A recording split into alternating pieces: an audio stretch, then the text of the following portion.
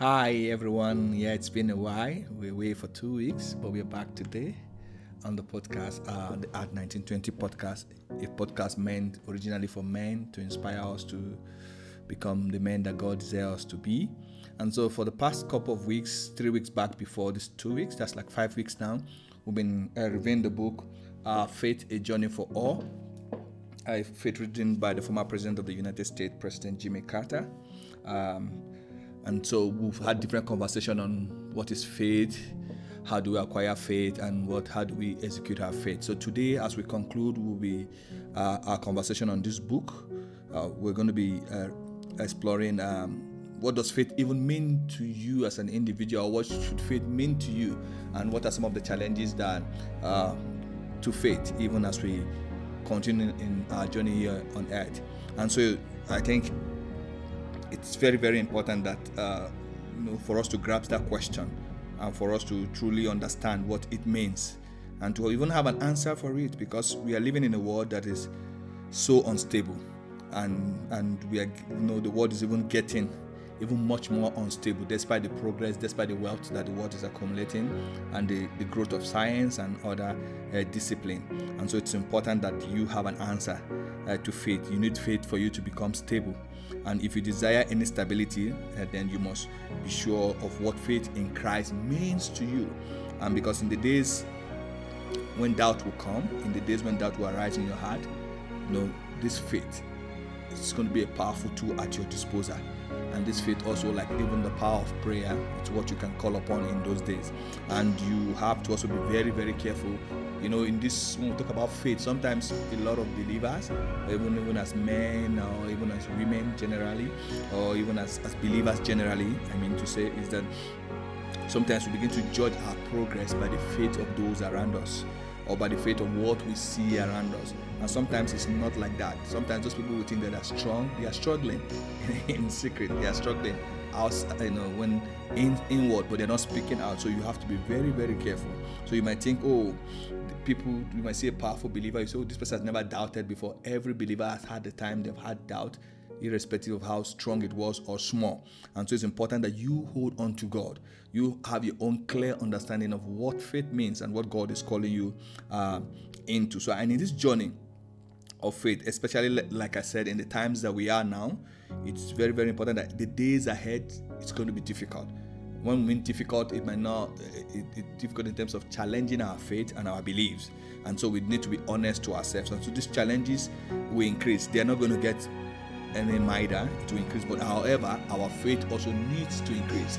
And one of the ways that we can increase our faith to overcome these challenges is what we call the shared faith among other believers, shared faith between couples, between family, husband and wife. So as a husband over your house, do you share the same faith with your wife? Do you share the same faith? Do you believe the same thing in the Bible? Do you believe the same thing with other believers? Do you have this faith so that even when there's conflict in your home, when there's conflict outside, so through your faith that you share in Christ together with your wife, you are able to resolve your conflict. Through this faith that you share with other believers, you're able to manage your conflict even very well without going out. It's so funny nowadays, you see believers on social media platform and different arguing on different things, bantering each other based on their denomination and all of that. But that's not the plan of God.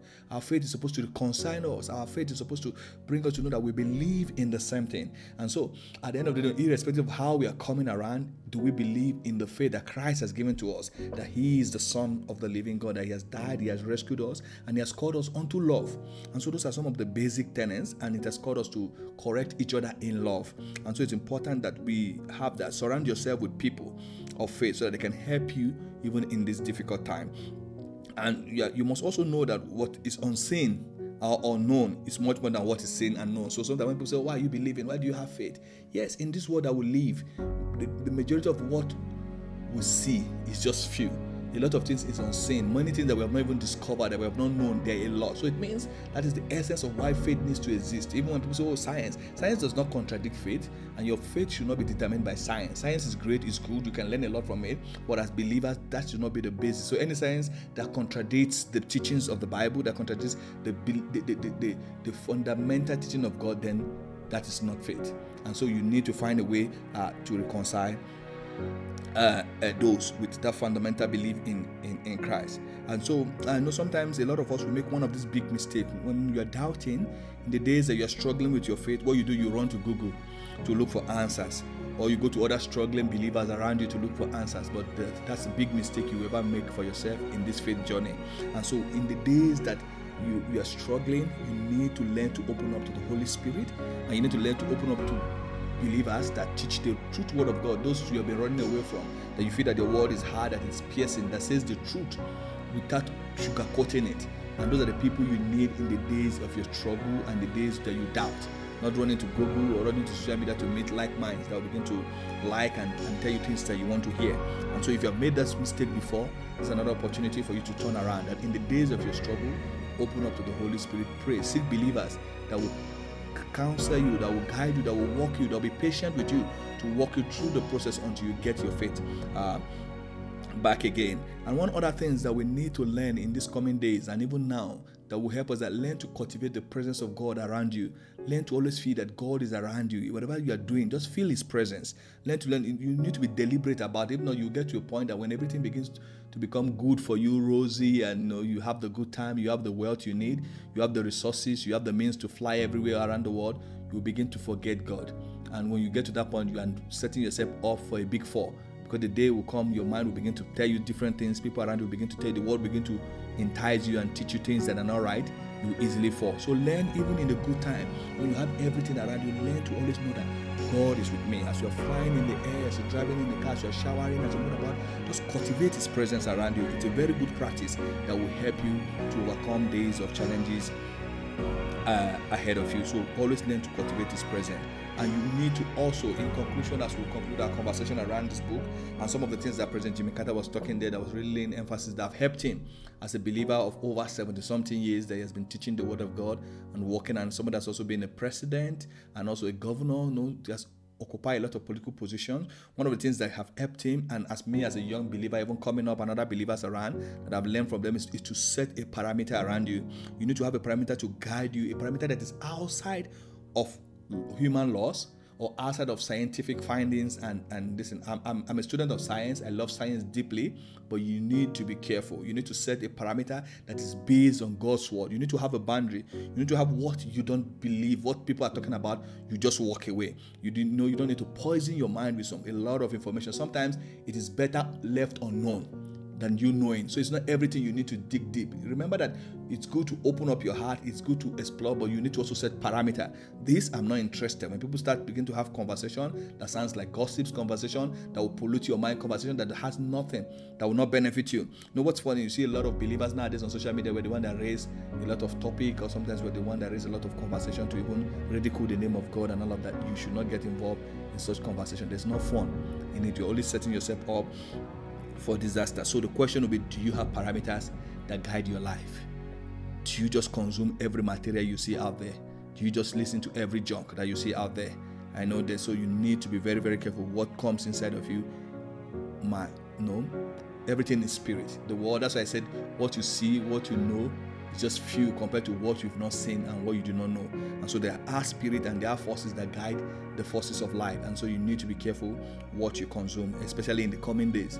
You need to be careful. So as the day gets by, you must believe in Christ and His ultimate redemption. That God, despite all of the wars you're seeing, all of the confusion, all of the struggle, people going through a lot of emotional depression and the darkness that is looking as if darkness is involving the world, you must believe that God's ultimate plan is to redeem mankind. You must believe that Christ has come, has died to redeem us. And you must believe that it's going to get better. The brighter days will come. You need to be an optimist even in terms of this issue that Christ is returning. And your daily prayer, like President Jimmy Carter shared with us in the book, I also share with you in conclusion, is that your daily prayer should be, no matter the circumstances you find yourself, is that thy kingdom come, thy will be done on earth as it is in heaven. And so once you have this, you will know that you are heading to a successful journey to be able to finish your journey here on earth. And such a closing point will be that remember that that's why we talk about faith is important. It's a journey that will carry us, but the ultimate key that will make you to be able to accomplish great things in faith is love.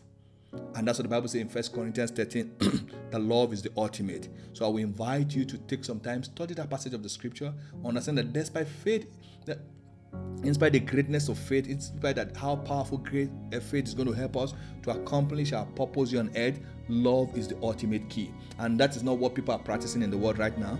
No, it's not about charity alone. It's not about just giving yourself out or giving all of your body. That is not love. Love is much more than that. Love sometimes might be difficult. Sometimes love might be painful, but love is the ultimate. God bless you. Thank you for following this series. And next week, we're going to start even some more specific series that we're targeting men. And we'll begin taking a couple of books. So please come again next week as we begin to review a new book. God bless you. I pray that the faith of God will rest upon every one of us, just like that father in the Bible when Christ wanted to heal his son and asked, do you have faith? He said, I have faith, but help my unbelief. So my prayer is that God will help our unbelief. He will increase our faith and we'll begin to do great things in life. God bless you. Love you. Bye-bye.